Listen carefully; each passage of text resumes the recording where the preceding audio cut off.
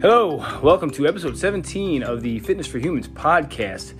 Today we got a guest named Sean. He's been starting his fitness journey. How long's it been now? I started my journey officially kicked it off around January 20th. We picked that day because it was in the middle of a couple of birthdays, right after the holidays, but in the middle of a couple of birthdays.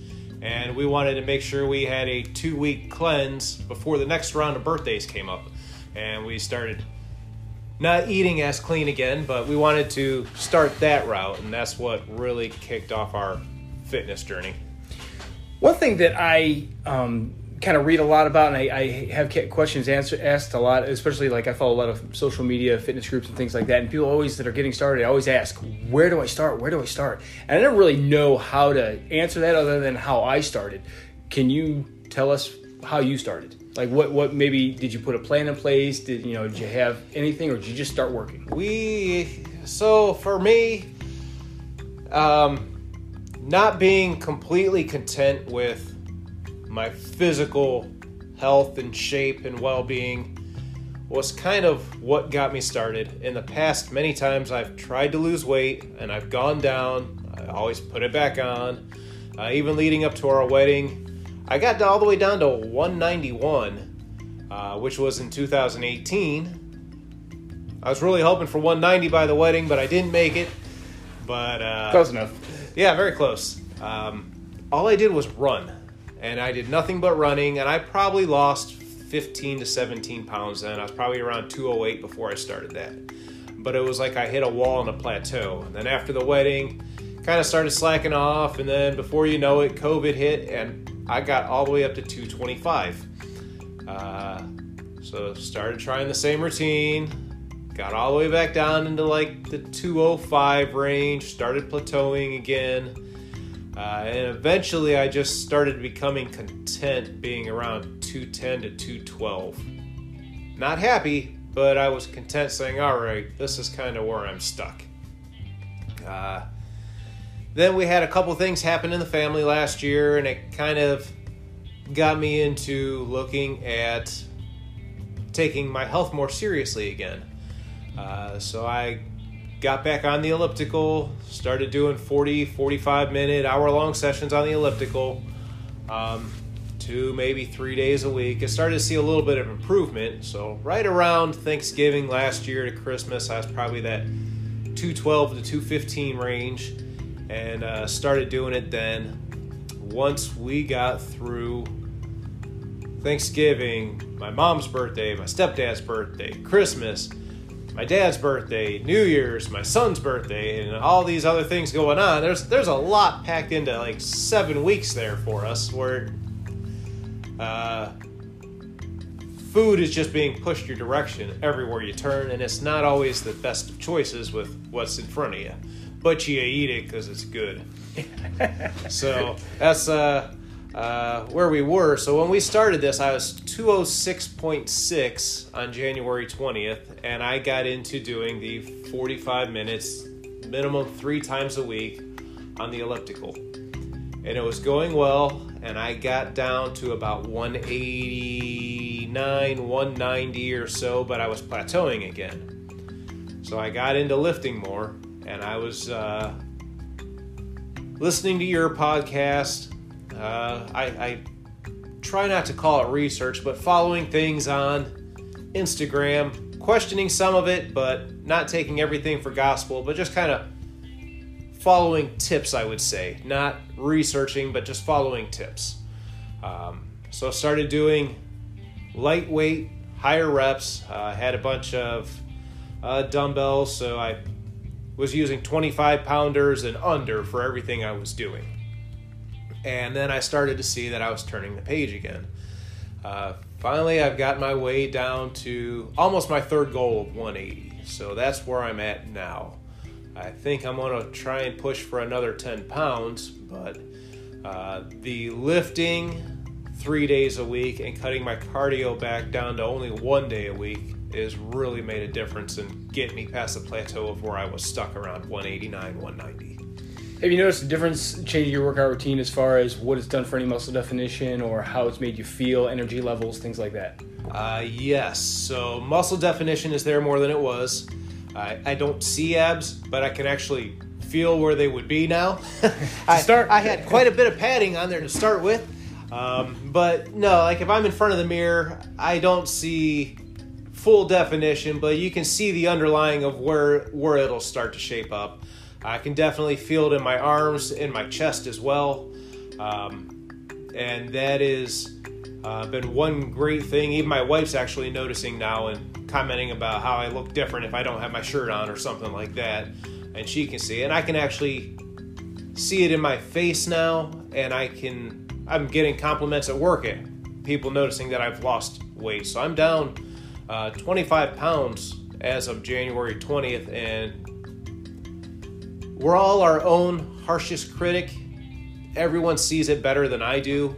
But yeah, the weightlifting has really been the key, and just muscle toning and muscle building. You hit the nail on the head there as far as, how we're always harder on ourselves and we always see things differently. I mean, I think there's a natural dysmorphia or whatever they call it that comes with that, when you start to, press yourself and you start to have goals for yourself and then you start to, say this isn't good enough and everybody sees, the progress that you've made and they're like, wow, why isn't that good enough, but I mean, it just becomes like a hunger and a drive for us that just, keeps excelling. You get a taste of that success and of course, what do you want? You want more success. Absolutely. So what do you think your final goal is? Is there a number in mind, or is it a definition number in mind? I think my final goal is, when I first started, I said, 170 might be too low. I don't think I want to get down to 170, but now that I'm approaching 180 and I still see room for improvement without getting terribly lean, 170 is where I would like to get down to. And then if anything, just slowly increase my weights and build back up maybe a little bit of muscle, but not going to go overboard.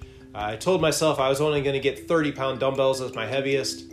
I was getting tired of doing 45 reps per set or more using 25-pound dumbbells, and I've been searching Facebook Marketplace and stuff to find used ones, but they're so expensive. And I just stumbled across a great deal where it was a pair of brand new 35 pounds for $40. And I just said, you know what? I'm going to go up to 35 for this price. I can't pass it up. Oh yeah, if you're serious about your fitness journey, man, anytime you have a chance to accumulate a piece of equipment that's affordable, to help you along the way, I mean, that's definitely, that's the way to go. It is. And Facebook Marketplace, you might have to search for a little while before you find it, but you do. So I've got the two 35-pounders. I have $40 invested in that. We've got an elliptical that does distance, calories, heart rate. Found that used on Marketplace for $25. I believe I picked up both of my 25-pound dumbbells for a total of $30, and that was a year and a half ago on those. So, I mean, you can pick up good pieces at a great price if you're patient.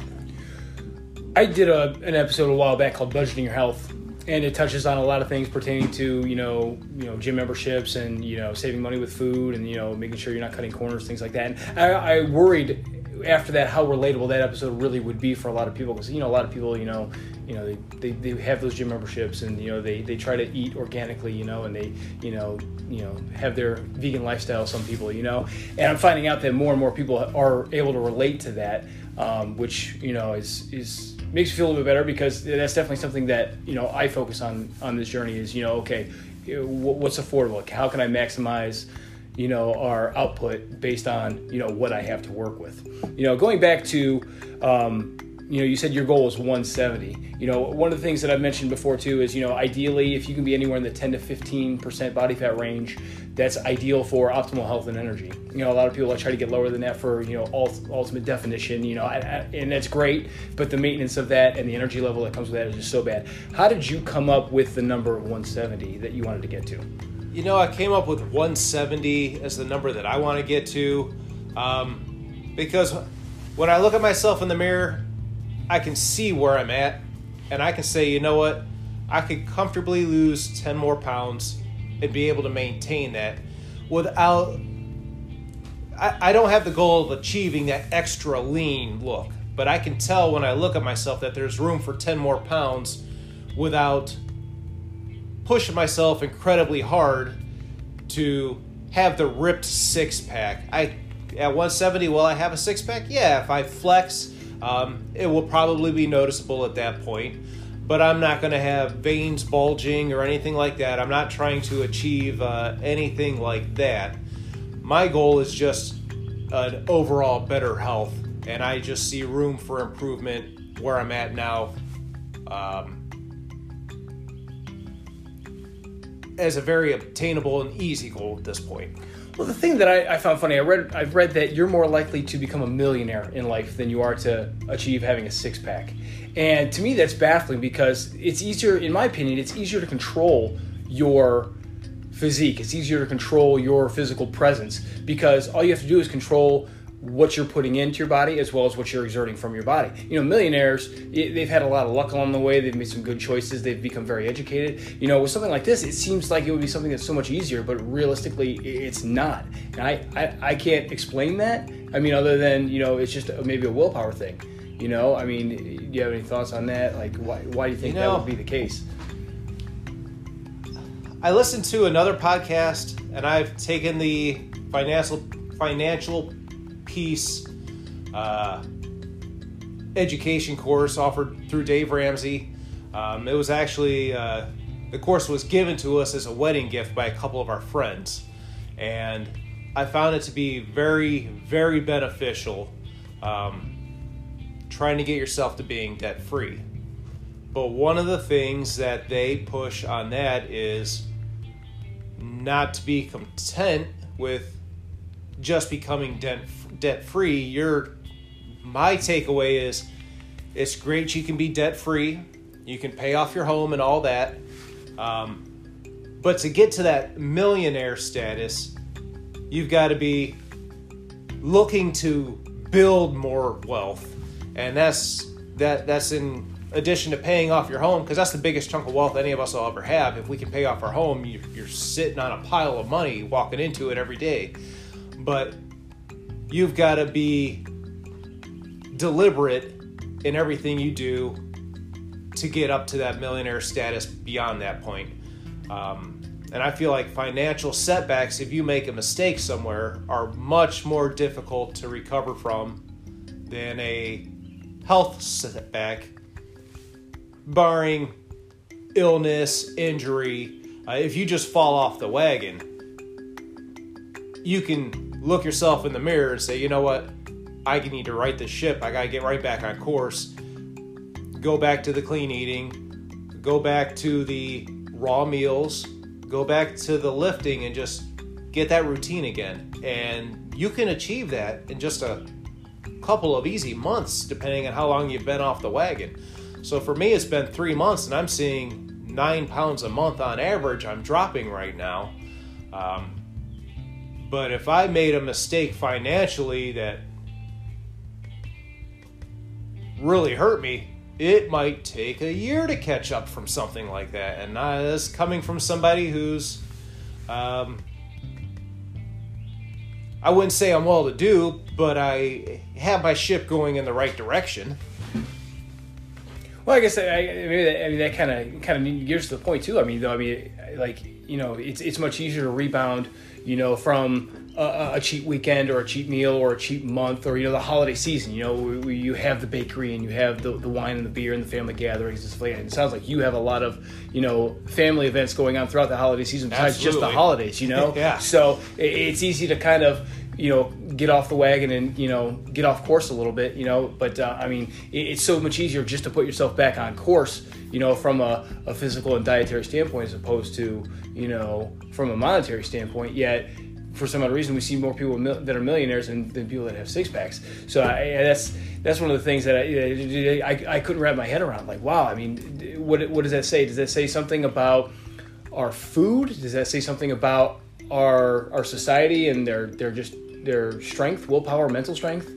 Does it say anything about our lifestyle? Would say